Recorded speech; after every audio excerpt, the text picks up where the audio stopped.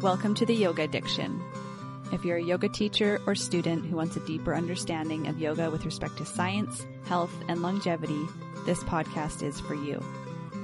Every week we'll dive deep into a topic to help you be a better yogi, teacher, and communicator. We want to give you a practical understanding of the current science related to yoga and help you create quality, safe, and inspired classes, whether they are for yourself at home or for your students. I'm Natalie Sanger. And I'm Sandy Hewitt. We look forward to you taking part in our conversations. All right. Okay. Hi, guys. Hey, Sandy. How's it going? It's pretty good. How are you? I'm good. Yeah, I don't know. Pretty normal day. I don't know. I don't think I have anything like really exciting to say. Oh, I got my berries, but I told you briefly. I went berry picking and you were making fun of me. Yeah, because you thought that was like hunter-gatherer, but it's really all laid out for you. Well, I mean, my friend came with 2 kids. She has a 4-month-old and a 3.5-year-old. So that was work. And my friend, that's it was actually really beautiful. At one point, my friend sat down between the rows of blueberries, was breastfeeding her newborn. Aww. And it was really sweet. But then she stood up and stepped on a bee. Stung by a bee. Like barefoot? Yeah, barefoot. Ouch. And she had never been stung before, so she was just like, oh my God. And I was like, yeah, they really suck. Like, people don't want to get stung by bees for this reason. Keep your shoes on, man. Oh. And apparently she's like mama.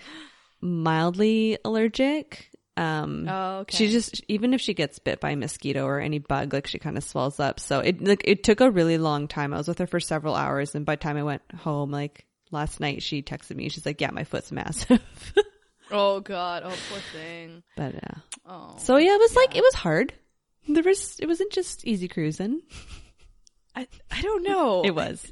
Your friend really got stung by a bee. No, I picked I don't know how much hardship. I mean, I know it's not easy with 2 kids, but it was relatively easy. The bushes were huge, and I picked 10 pounds in an hour. So that was good. Okay, we have a guest on the show today that we are totally ignoring. Hi. How are you? How was your week? I'm good. I've had a relatively chill week, which has been lovely. I've kind of needed the downtime. So I've been diving into this really interesting book, which interestingly enough is about the brain. And we're kind of talking about that today. So it was a very lovely kind of synchronicity situation happening. Hey, Sandy, who are we talking to? I don't know. Who are we talking to? Who are you? So guys, this is Aisha. She's a friend. I met her on a Tiffany Cruikshank yoga medicine training, which we meet so many great people with. And I think the first one I did with Aisha was Thailand. Yeah, I think we met in Thailand. Is that right? Yeah. Yeah, and that was we did the spine 2 years ago, Mm-hmm. and then we did the shoulder together this year again in Thailand, right? Yes. Perfect. Yeah. So she was it's so nice to see the familiar faces when you go to these things, because you really don't know who's going to be there. Yeah. You kind of know, but you don't really know. Yeah, you always you're go not in sure. wondering. There's always who am I going to run into this time? Yeah. Yeah, and then sometimes there's a familiar face, oh, I know you, how are you? And it's so nice to see you, and catch it's up. always a lovely family reunion at these trainings, which I love. Yeah, it's a really nice, it's a really nice community for sure. Mm-hmm. So yeah, Nat doesn't know her. I haven't met you. Yeah. Crazy. Where do you live right now? So I'm from Bahrain. I was born and raised here. It's a tiny island in the Arab world that's about an hour's flight away from Dubai. It's such a tiny island, you can't even see it on the world map. That's how low key we are. What? That's crazy. Yeah. And it's the That's opposite cool. weather of what you guys have in Canada. So today it was 45 degrees Celsius, which is insane. Oh my gosh. Yeah. Whoa. Yeah. Jeez. Yeah, I haven't done any trainings over for yoga medicine in any parts of Asia or Europe. I've all been North America or Central America. So some people just don't cross the pond that often. So yeah, some people I won't see. There was like another girl, I think maybe on on the yoga medicine page or something, or maybe the group chats for a training that I'm doing is like, oh, this is my 10th training. And I like did not recognize her name, which I thought was really weird because I've done, I think 7, maybe this might be my 8th or something like that I'm doing this summer. So yeah, it's really weird. You can see people several times, or you can not see any, like not come cross paths with someone. Yeah. Well, she does them in such like disparate locations. There's so many locations. So yeah, if you only go to the ones that are sort of close to you, then yeah, you won't go to like see all these other peeps. Yeah. So when Sandy said she wanted to talk to you, I was really stoked because she said your thing is, or your interests are kind of like neuroplasticity, and was that it? Oh, yeah, brain stuff. I've wanted to look more into neuroplasticity since I started learning about yoga. Like that always was something so interesting to me. And I know I'm constantly working with it, but just to know like in depth more about it. And I have all these books and they kind of intimidate me because I can't crack them.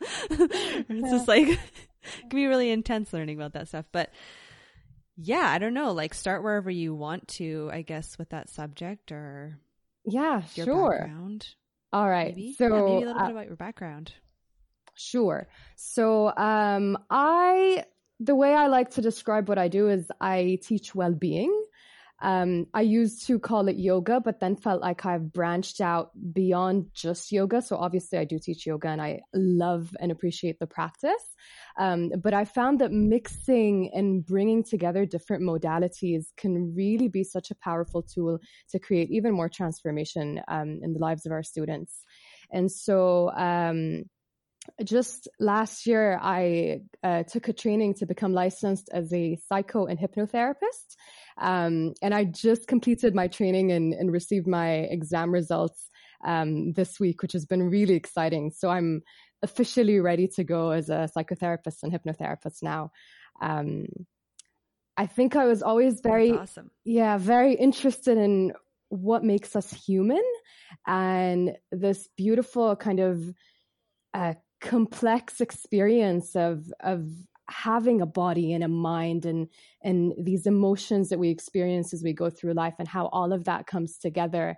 And neuroplasticity was one of the first concepts that, like, when I learned it, I was like, yeah, that's where I want to go. And I think of my teaching in my yoga classes as a form of not just a moving meditation, but also a movement therapy kind of experience. And I really draw on neuroplasticity to facilitate that. And it's exactly what you said, Nat. I think we do this all the time as yoga teachers.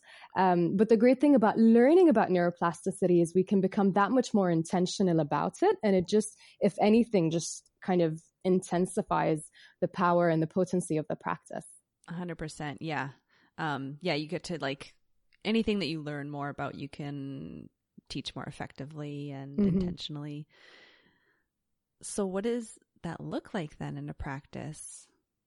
Yeah. So just to break down the definition before we dive into that, in case anyone listening is unfamiliar with the term, neuroplasticity is basically the idea that the brain changes and adapts according to life experiences, according to where we direct our attention, and also according to our environment.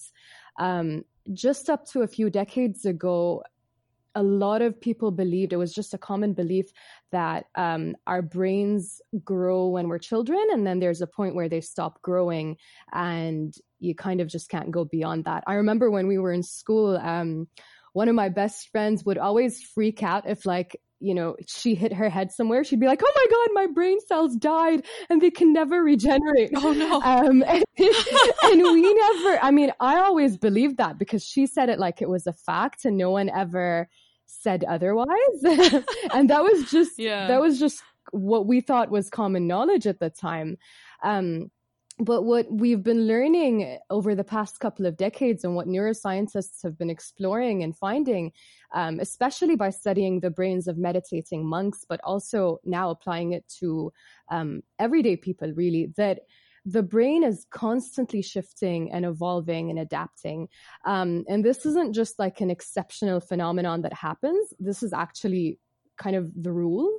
And the standard way things go for our brain. So just like we are, living, dynamic beings or creatures, our brain is also a dynamic part of who we are. And it's always changing and adapting and evolving, which is extremely exciting if you think about it, because that means that we're never really stuck.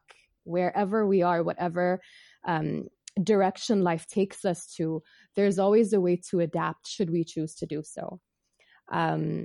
So yeah, that's really interesting. But I think, is there a way you can do you have like an example? Like when your friend was like, oh yeah, I hit my head and I lost my brain cells. Yeah. It's like, oh, there goes my ability to add 2 plus 2. Yeah. But like, that's not true, right? So like, how does neuroplasticity happen with like what we think of as in terms of like the usefulness of our brains? You know what I mean? If that makes any sense. So, practical usage. So it would take a really severe trauma to impair the brain to the point where it can't do normal functions like 2 plus 2. It's not like the small things of hitting our head and losing a couple of brain cells.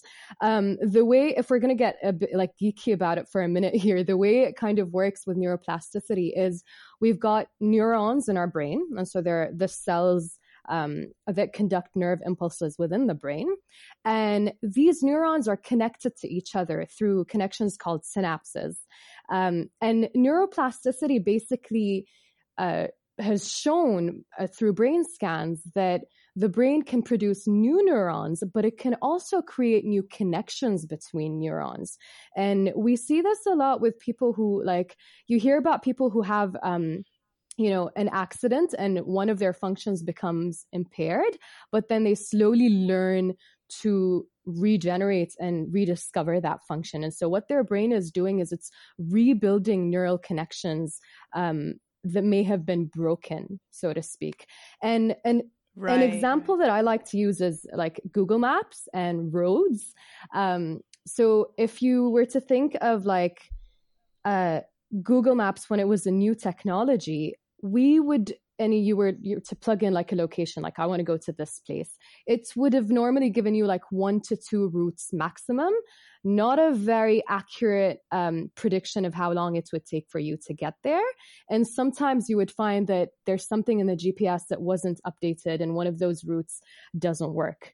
But then the more people started using Google Maps and the more people started driving through those roads, for Google Maps to be able to be like, okay, it takes this person this many minutes and that person this many minutes. And so it kind of became able to calculate timings more accurately and also to generate new routes. Like there were times when I drove through Google Maps and I knew that there was an additional route that it didn't suggest to me. And after taking it, the next time I used Google Maps, that route was there. And so like Google Maps, the brain takes feedback from our experiences to create these new pathways and these new routes to get things done. I don't know. Does that make sense? Is that clear enough, or should I elaborate more on that? Yeah, no, I think that was great. Yeah. Okay. Awesome. Yeah. So I guess this calls to mind the whole, and like yoga has its own terms for it, that whole like, like the Yoga Sutras, yoga, chitta, vritti, nirodha, the whole thing, like yoga is the stilling of the patterning of the mind. And this whole idea that we can be patterned in our minds. Like for example, the one I always think of is like when you, are sort of like, in a fight with someone, like in a verbal fight, and they say something that just like gets you, and then you like knee jerk react by like insulting them or like, pushing a button that is there, like, and you do it like often enough where it's like, yeah, I know the rise I'm going to get out of them. So that's why I do it. Or like you just, like a certain way that we react to a situation that is almost like unconscious, that's being sort of patterned within our, behaviors and our emotions, which is all in the brain, right? So how does neuroplasticity apply when it comes to this whole breaking of that cycle, and how do we do it, and how do I get better at it? And yeah, I don't want to fight with people. I love that you said patterning, because really that's what it boils down to. And what neuroscientists have been finding more than anything is that repetition is key. And we hear this a lot in yoga. We say this to our students all the time. It's about the repetition, you know, and like even when a student is learning to meditate and they're like, I can't meditate for 5 minutes. We always tell them, just do 1 minute and just do, you know, maybe 1 minute in the morning, 1 minute in the middle of your day, and then 1 minute at the end of your day.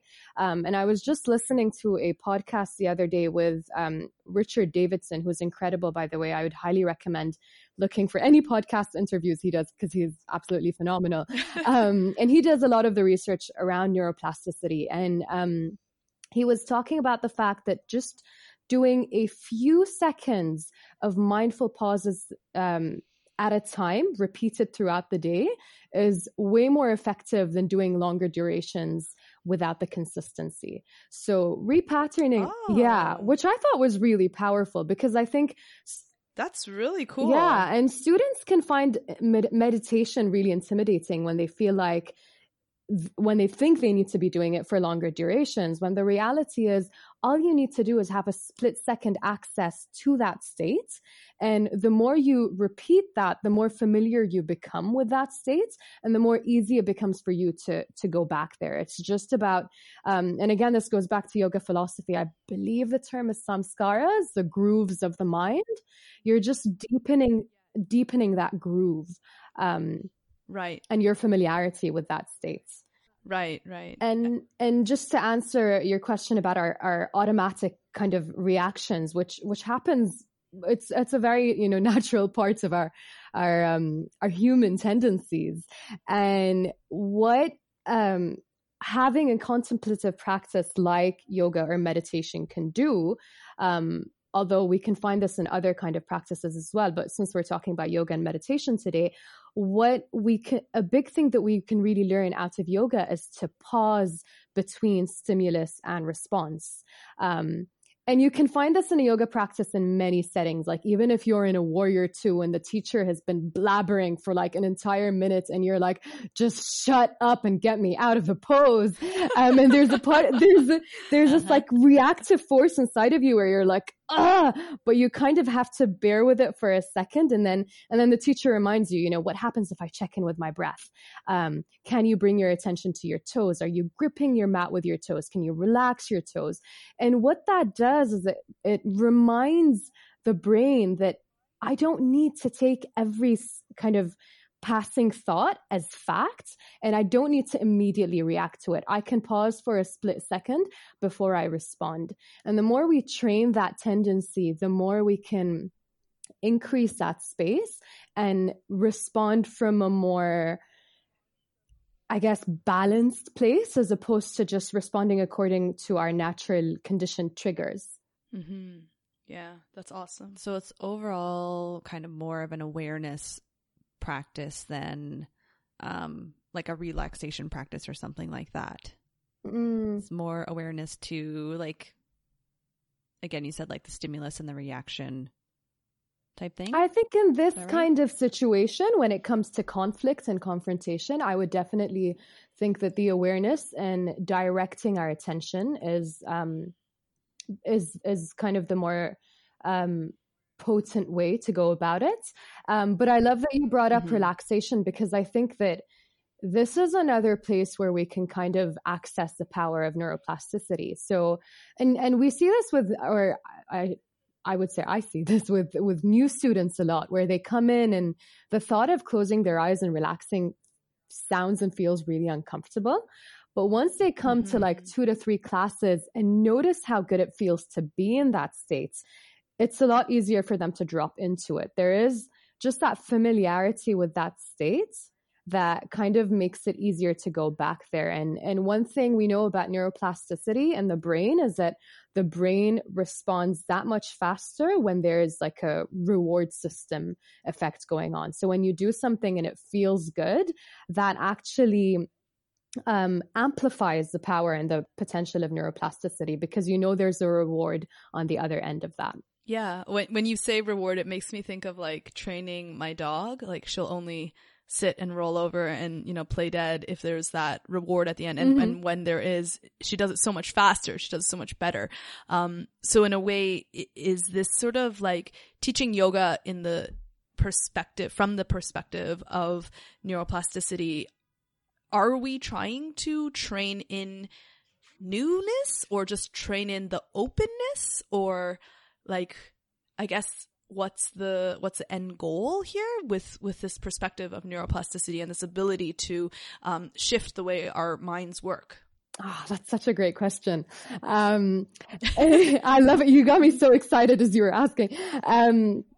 So what the beauty about neuroplasticity is you can use it in any way you would like. And so where it becomes really exciting and inspiring for us as teachers is that we can tap into this quality of our brains to deliver whatever it is that we want to convey through our teaching.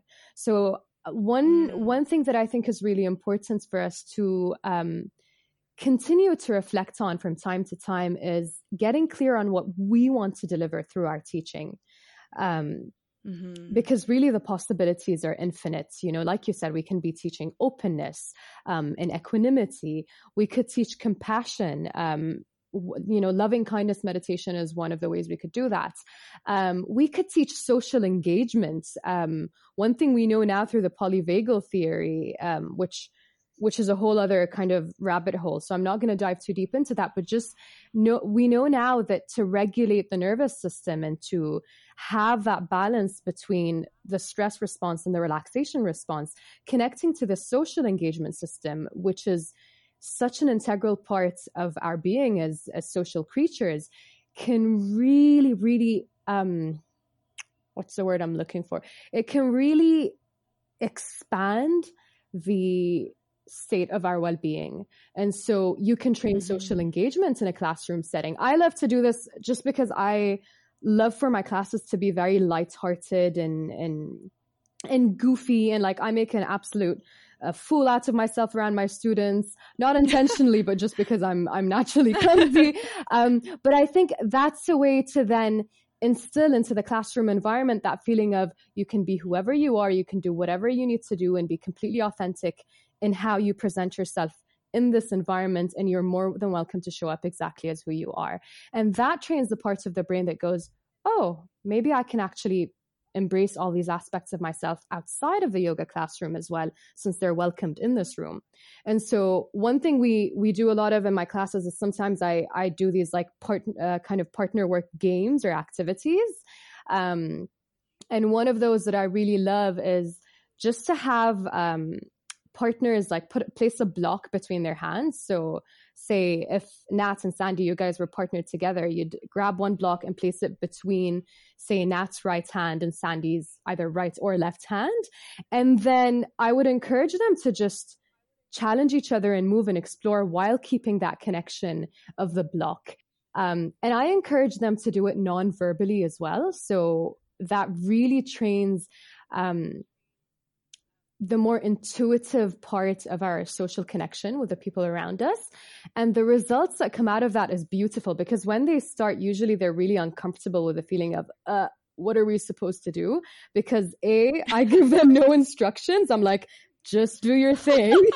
And then so that, and I'm going to talk about that in a second as well, because I'm really big on breaking out of doing yoga asana in a form where it can become a mindless routine and actually doing it from a place of more intention.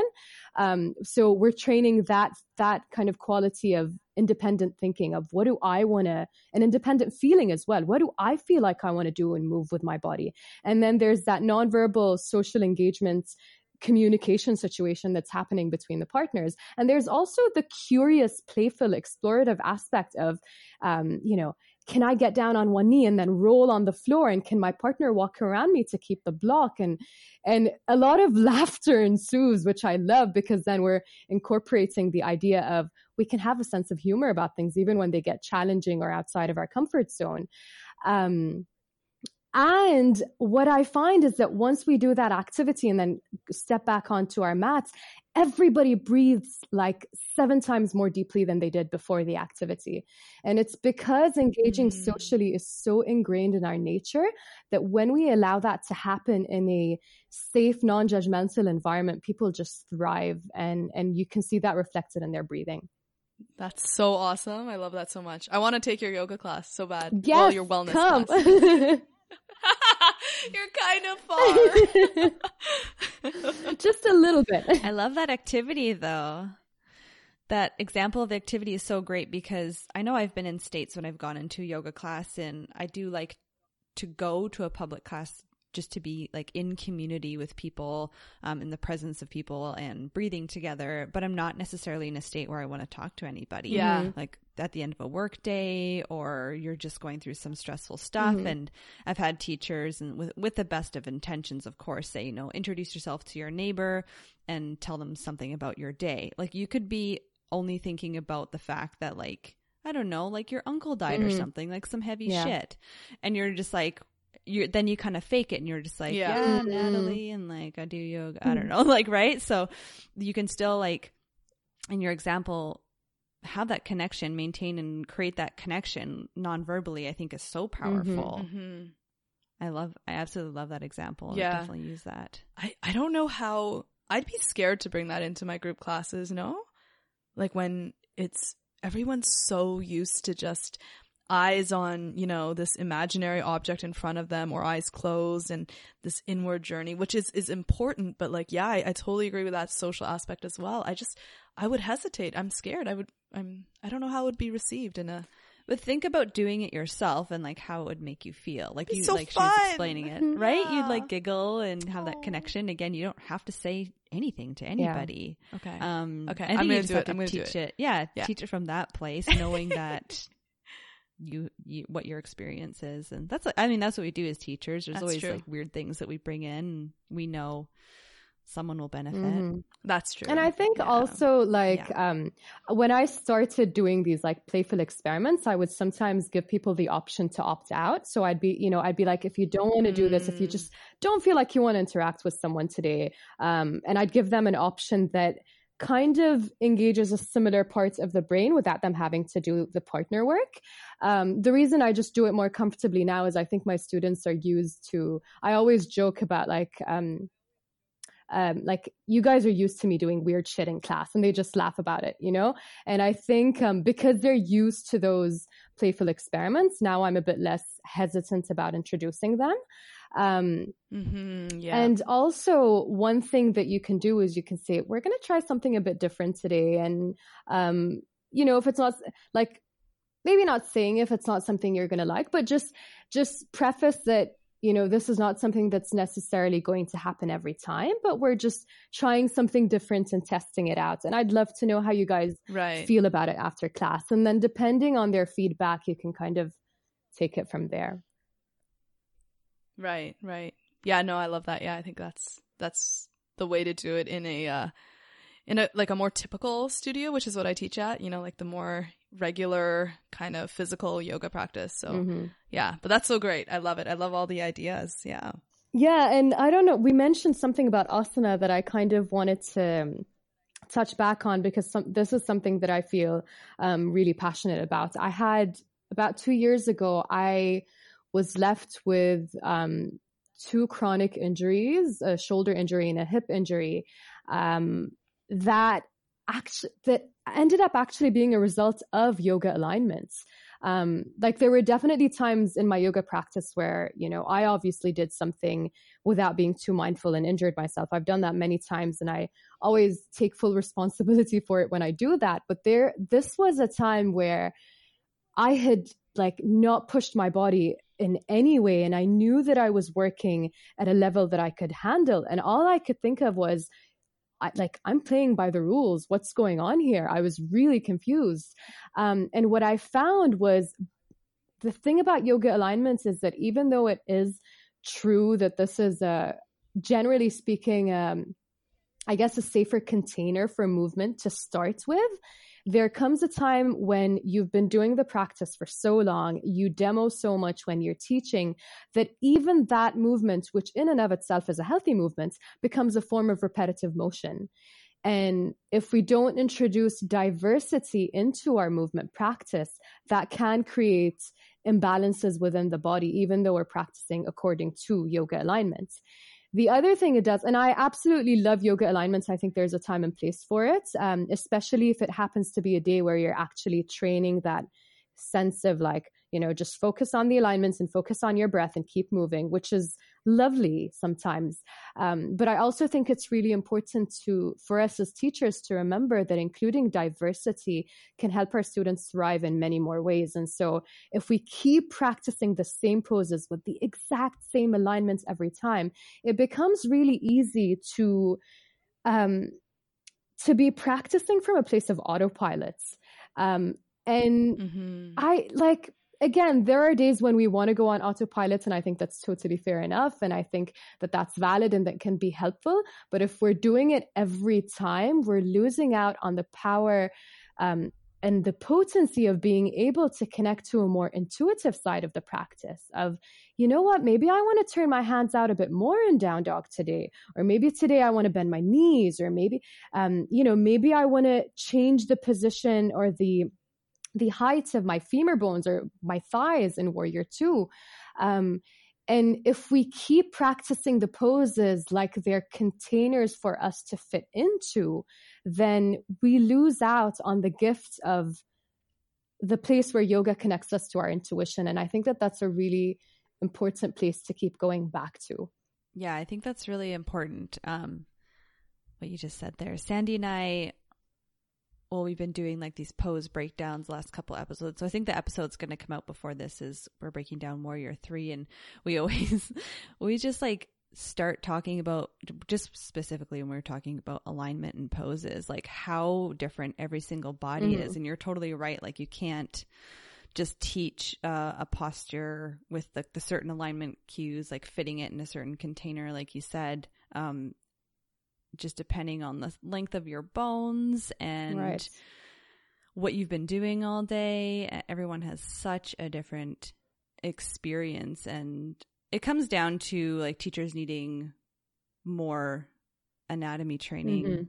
I think than is offered in the 200. Yeah. I mean, there's only so much you can do in 200, just knowing the body. And there's so many other places you can teach from, like alignment based or anatomy based is just one thing, and offering your students more freedom is so empowering.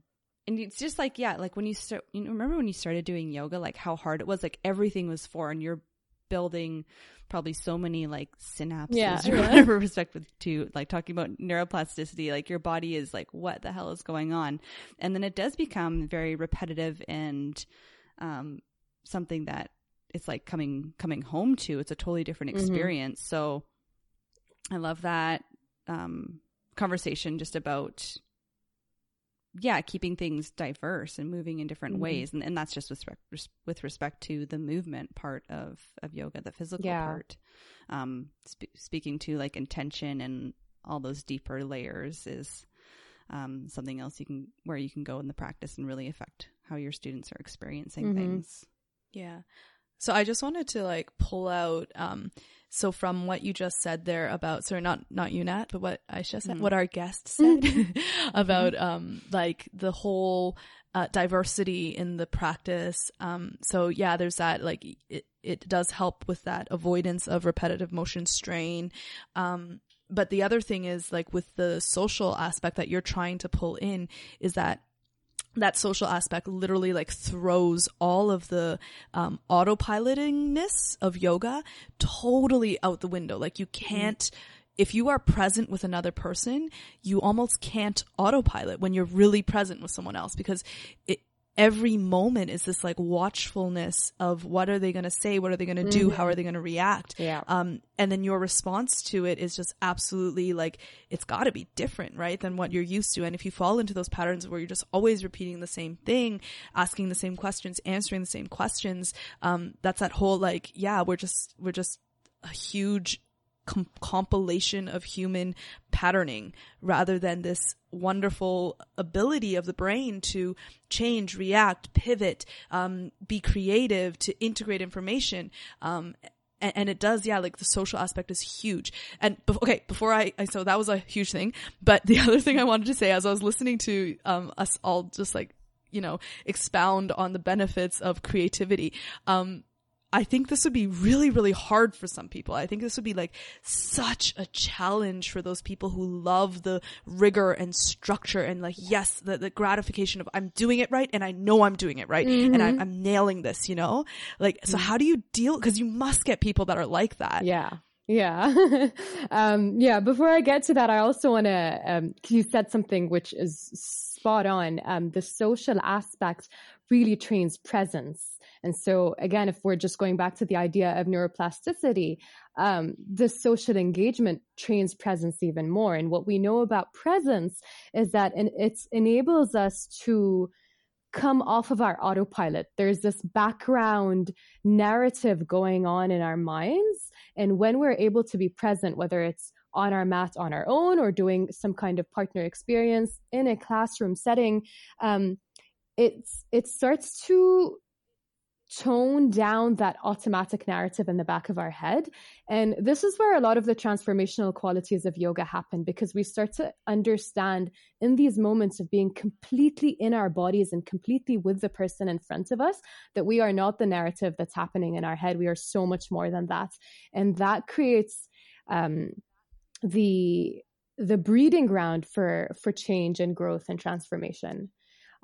So I just wanted to throw that in there. But then to answer your question about people's discomfort with novelty, I think it helps to introduce it in small doses.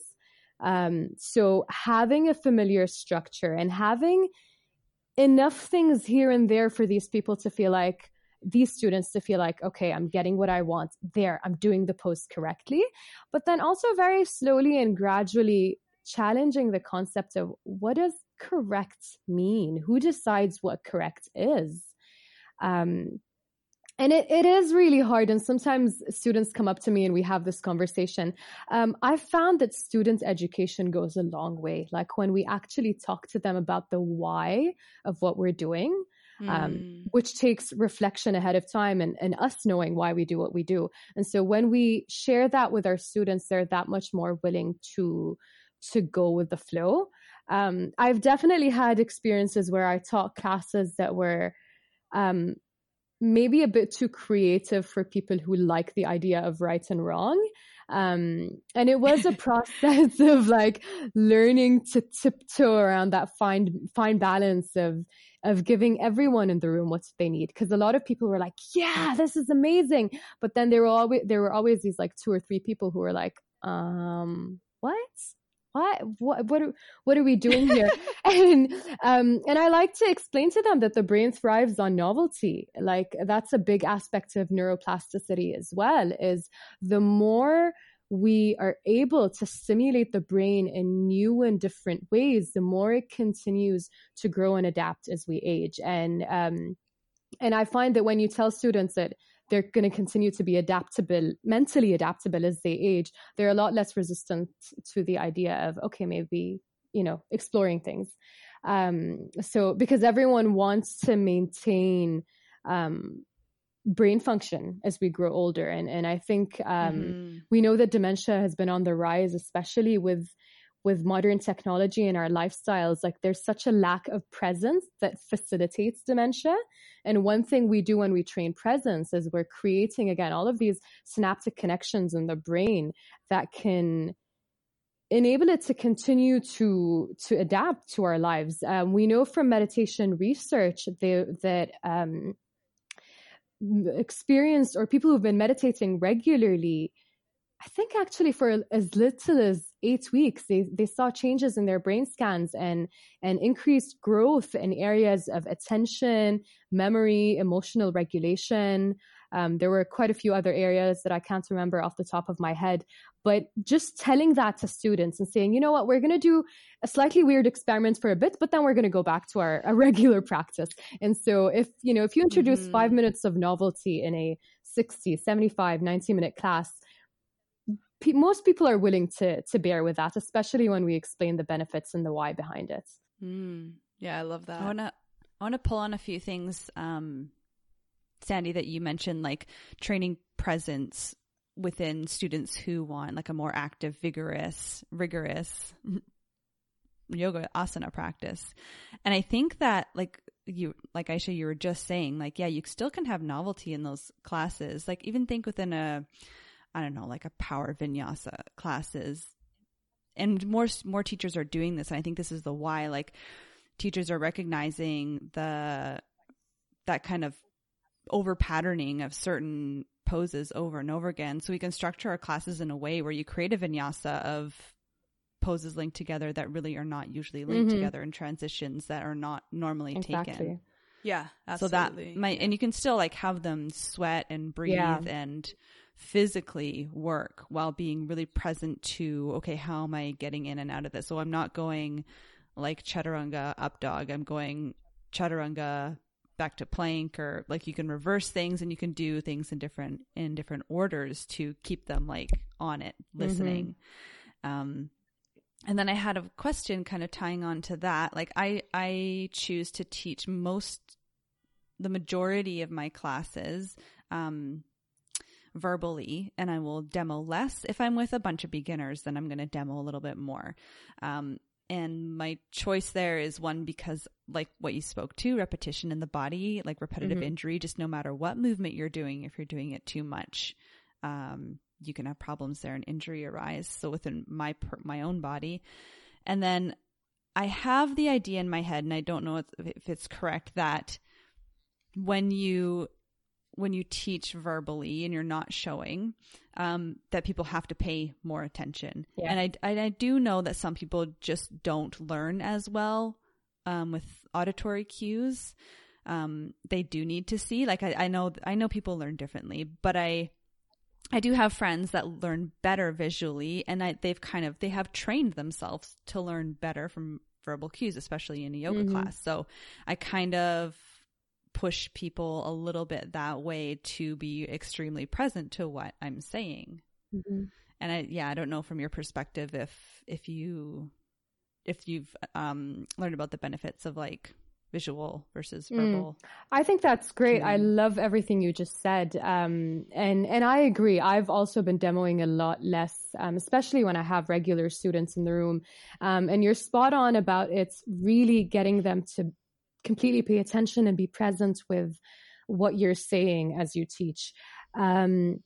With visual and auditory learning, we know that, different people have like different learning, like preferred learning modalities. So some people are more visual, some people are more auditory, some people are more kinesthetic. So they learn through feeling and connecting, and with those people, really even guiding them through cues of like,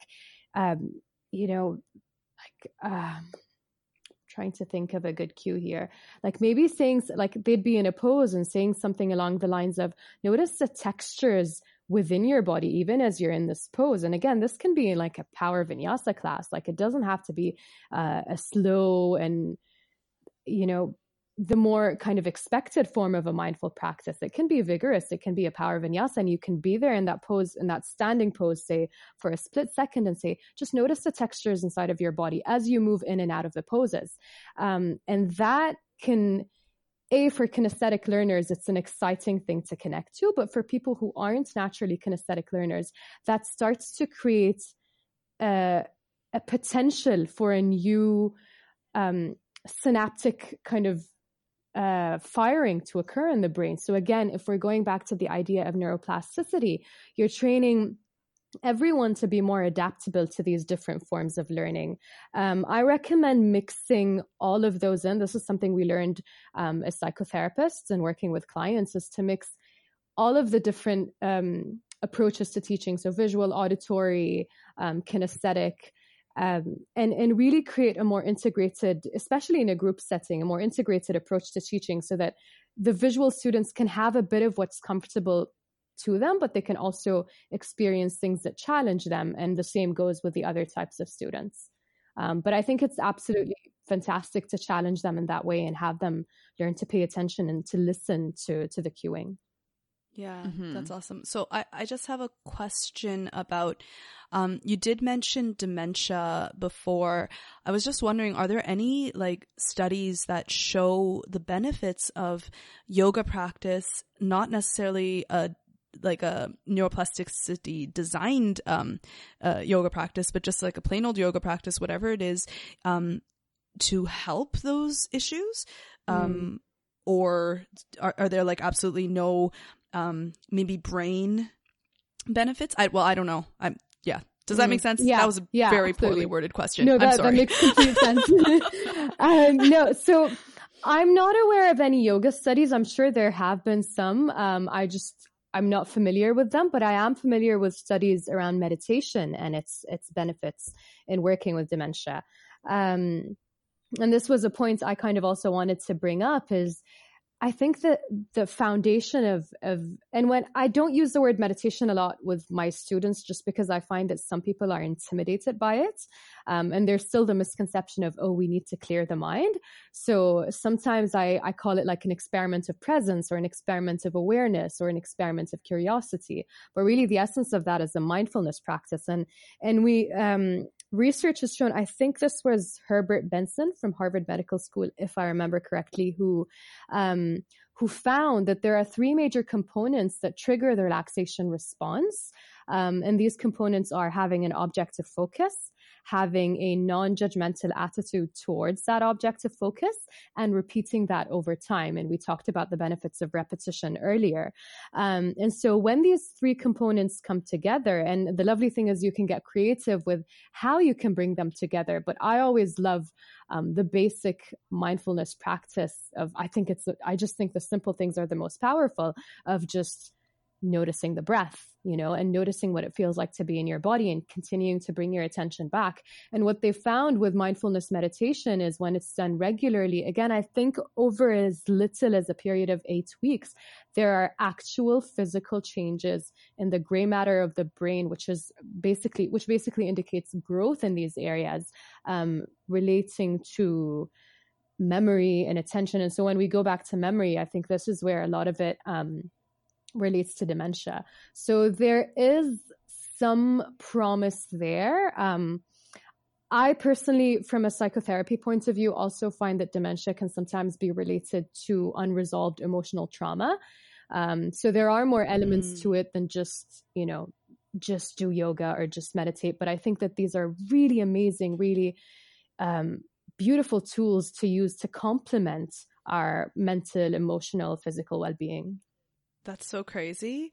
So just a quick follow-up about that study. Do you know if there was like a time limit to it? Like, was it the younger people who had more natural ability to grow gray matter, or does it just not matter, like, depending on your age? I don't remember the details of that particular study. I do know that when we are younger, there is more of that, like you said, there is more of that capacity to learn and for the brain to develop even faster. But there is a lot of research in neuroplasticity that shows that process can continue to, throughout the lifespan. There is a study that's being done. I think this was also Richard Davidson. He's collaborating with the Dalai Lama on this. And I don't know what the results of the study are yet, if they've actually gotten to the end of the study. But I have heard him talk about the fact that they're working on a project where they're actually tracking the possibility of neuroplasticity continuing to exist even after death. And this was a specific study. What? Yeah, I know it's very out there, but I trust him because he is a neuroscientist and he's very much grounded in fact and research. And he said that when I heard the interview he was talking in, he said that they hadn't gotten to like a conclusion yet, but what they did was they studied the brains of, I think these were like Olympic meditators, like monks who meditate all day. And they found that there is some kind of brain activity and adaptability that seems to continue beyond life. Again, I think this is a bit out there and I don't know how much clarity we have on it just yet, but I just thought it was interesting to mention that there's just so much more to continue to explore in that field. Yeah, that is so cool. Yeah. Oh my God. Do you have any books, like specific books, or I would say like a book, because Audible is nice, that you'd recommend to yoga teachers, like specific, it doesn't have to be like yoga and neuroplasticity, but like something that a yoga teacher would find useful as a reference? Or we can just, I don't know if you had anything like off the top of your head. Yeah, a book I have on my shelf that I haven't gotten around to finishing. I think I read like just one chapter, but it blew my mind. Is called The Brain That Changes Itself. I think the author is called Norman Doidge, something along those lines. I hope I'm pronouncing his name correctly. Yes. That's the only book I can think of off the top of my head that speaks directly to neuroplasticity. Another book that I really like, this isn't so much of a scientific book, it's more of like a lighter read, but there's a book called Into the Magic Shop by James Doty, and he is a neurosurgeon who had a relatively traumatic childhood, and he met this woman who worked at a local magic shop, and she basically taught him how to meditate. And he talks, it's a very anecdotal way of talking about neuroplasticity. He doesn't really get deep into the science, but it's a lovely light read that just shows how, the quality of our life can really be transformed by these simple things that literally change how our brain functions, basically. Okay, sweet. Yeah, I think I've read I've listened to it on Audible, The Brain That Changes Itself.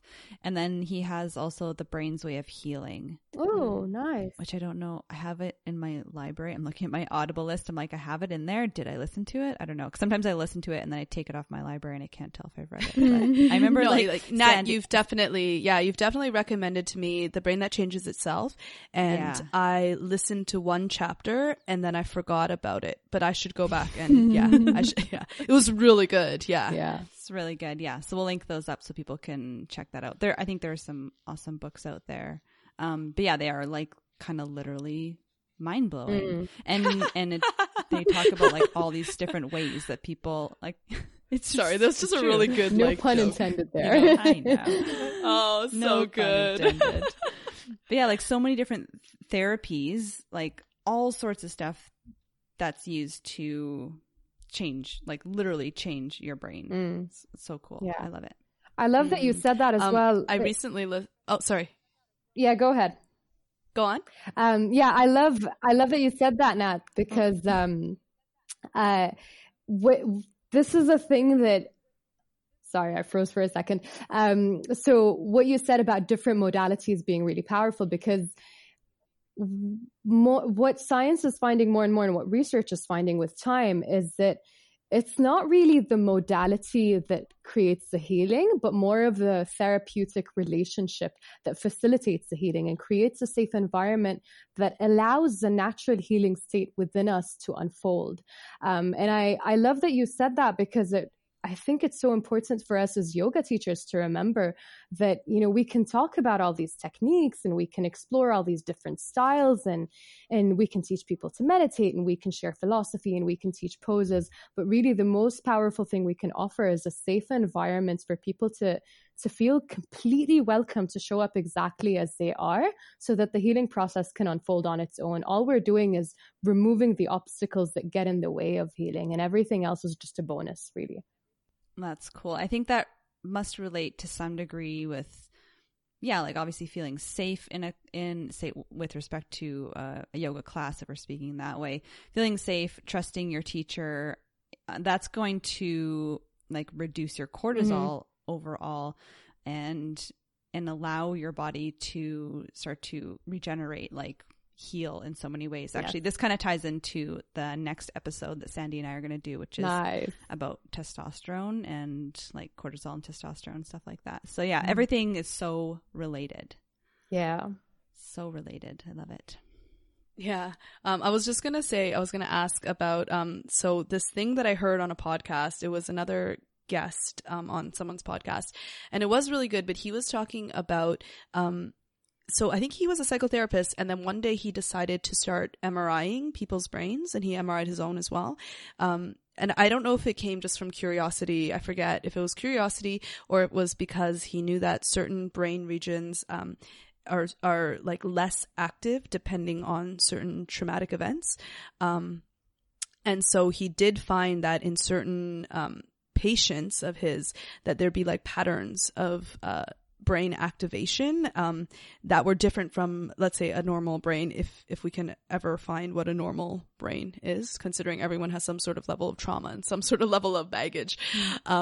So yeah, and then I just remember one story that was really funny because it has that emotional component to it, where he would MRI the brains of anyone who would seriously date his children just to see if they had any like of these like really severely I think like down regulated areas that might be a signal of something like a very deep trauma that maybe they suppressed or they just haven't like had the capacity to deal with yet, whatever it is. So have you heard anything about that? Is that like something that's just like totally, or is there like a little bit something of truth to it? Is there, I don't know. Trauma definitely changes the brain. The way my psychotherapy teacher explained it to us is trauma actually shakes the brain so that the linkages between the right and the left hemisphere become distorted to some extent. And a lot of what happens in the therapeutic process is a reintegration of the brain. Because what happens with trauma is that we keep, and again, like you said, we all carry some level of trauma. So whether it's what people call a small t trauma, the day-to-day things that for some reason our mind decided to interpret as traumatic and beyond what we can handle, or whether it's the more, I guess, commonly known forms of trauma. But regardless, what happens with trauma is that incident is carried into the present moment as if it were happening right now. And this happens on a subconscious level a lot of the times. So I lost my train of thought there for a second. So yeah. Integration of the two hemispheres. Yeah. So there definitely are brain changes that occur in relation to trauma. But again, going back to this concept of neuroplasticity, and what I love about it is it creates this feeling of like endless possibilities and hope and knowing that people can come out from the depths of trauma and actually thrive. I was just in a trauma conference in London last month, and hearing stories of people really rising out of the most difficult experiences you can possibly imagine is really inspiring. So yes, the brain changes when trauma occurs, but then the brain can also heal and grow and adapt. And I think that these situations, as unpleasant as they can be and as unfortunate and sometimes unfair as they can be, can actually kind of catapult the person into an even better life than they could have possibly imagined. It can be a difficult process to go through the healing, but it's definitely very possible. And just to add a quick little thing to that, one thing that's really powerful that we train in yoga is dropping out of our heads and into our bodies. And this is especially powerful for trauma healing, because trauma doesn't happen just on a kind of rational level. It becomes stored in the body. And so learning to feel safe in the sensations that come up in the body, and this is a gradual process that we do, is a really powerful way to work with that trauma and unwind whatever kind of blockages occur when trauma happens. No, I love that. That's so great. Yeah. Thanks for clarifying. Sure. I guess before we wrap up and end, I'm going to try to summarize just for our listeners. We kind of sprinkled this throughout the conversation today, but some of your main techniques, if you're teaching a yoga or as you do like a wellness class that has the intention of like, that is kind of modeled around neuroplasticity, essentially. And you can add to this at the end or kind of correct me as I go through. So you would use various teaching methods. So you're using audio, visual, and kinesthetic methods to tell your students what's going on, show them, etc. Novelties. So implementing newer movements or I guess we're mostly speaking to movement in that respect, right? And even bringing their attention to something different in a familiar shape. One thing we did just the other day with my students is we were in a high lunge, and I just had them experiment with lifting the big toe of the front foot off the floor while keeping the rest of the toes on the floor. And so it's a really simple thing, but it just creates that, like, it kind of like sparks the light of possibility in the brain. And that's really what we're playing with there. Oh, yeah. Cool. Okay. That's a perfect example. So it doesn't have to be like 5 to 10 minutes of like totally new movement things that no one else has ever experienced. And like everyone takes, you can introduce something new, and it doesn't have to be brand new to everyone. Like people like to repeat things to be able to eventually learn them. So yeah, novelty somewhere in the class. You do a lot of teaching to being present and being aware. So kind of commonly coming back to that thread of like being in the moment. And the novelty helps with that as well. And integrating social engagement in some way. Yes. Not always, but yeah, that can be useful. Cool. Was there anything else you wanted to add to that? Anything other things that you noticed that kind of you use tools in your classes? I think one thing that I do a lot with my students, and this is a common thing we do as yoga teachers, but again, it's always nice to do it with intention and to really be aware of it, of the possibilities it carries. But sometimes when we're in a challenging pose, and again, this is like for the students who love, the power vinyasa and the challenge, they can be in that challenging pose. And what we can introduce is a sense of self-awareness of, how do I respond when I'm being challenged? Am I clenching my jaw? Am I frowning? Am I holding my breath? Is there, a loud voice in my head that's going, ah? And can I just remind that voice that, you know what? I can actually ignore her and go to child's pose anytime I want. And so I actually literally say that to my students. And it just bringing their attention to how we respond to stress. And usually just knowing that enables them to like, unhinge the jaw, go back to the breath, laugh at, the humor of whatever narrative is going on in their head. So that's one tool that I use a lot. I think it's really powerful and really effective. And especially when students come in after, come up to me after class and say things like, these experiences make us better people. I think that reminds me that what we do on the mat is really just the preparation for the real practice, which begins when we step off the mat and carry all of that into our lives. Yeah, I love that. That's hugely important to create that link. It's the hardest place to do practice mindfulness, awareness, and presence is in the day-to-day. And just listening to your body, like you said, that give the example of being in the more vigorous pose and kind of what do you need? Do you just need to relax a couple muscles in your face? Do you need to stop doing it altogether? I think all of us struggle with these decisions like on a daily basis. Yesterday I was like, I really want to go outside and go for a walk, but I was tired. Like I was really tired. Like I was looking at my phone and my eyes were fluttering. I was almost falling asleep, but I was telling myself, if you go and get some sunlight, you'll feel better. But I'd been out in the sun all day. So I was like going back and forth. What do you really need? Like, what do you really need? And I was having the hardest time, like figuring it out. Like, do I just let myself rest or do I just go for a gentle, slow walk? And I like kind of did a little bit of both, but yeah, it's very difficult. You need a lot of practice to really like tune into what you truly need. So practicing it in a space with a teacher guiding you is so helpful. Sandy, did you have anything else that you wanted to ask without like blowing this out into a 5-hour conversation? I think we could do like so many. No. Yeah. I think I'm good so far. I think you did like a really good summary of those like basics.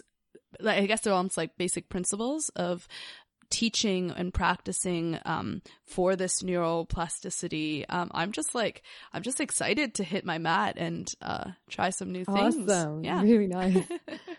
Thanks for the inspiration. Yeah, thanks for having me. Yeah, and I think it's helpful just like teaching your students basically that when you learn new things, you are working with neuroplasticity. I think that in and of itself is something that people forget, and like learning is hard, but it is doing work like up in your brain, from your brain down to like the cells in your fingers, everything is connected. And that might get people a little more excited to try new things. Yeah, I'm just so excited to like bust out some really bad jokes of like old dog, new trick things, you know? Yeah. Like, it's gonna get way corny up in my classes very soon. Nice. But yeah, I think that's a wrap. Thank you so much, Aisha. Yeah. We would love to have you back, because I think we have certain things that I would actually love to talk more about. Sure. I'd love that. But yeah, when the time comes. Yeah, sounds good. Thank you for having me. Yeah, and we will, we'll post we'll post in our show notes. You wrote an article. I haven't reviewed it yet, but we'll post to that if people want to read that. I don't know how related it is, but we'll just post to it so people can get to know you a little bit better. And then any of your social media stuff or website or anything you have, we'll give everyone as much information as we have on you so they can now find you. You can't hide. You're now famous. You're famous for like the 20 people that listen to this podcast. Yay. All right, guys. Well, we'll talk to you guys later. Bye. Bye.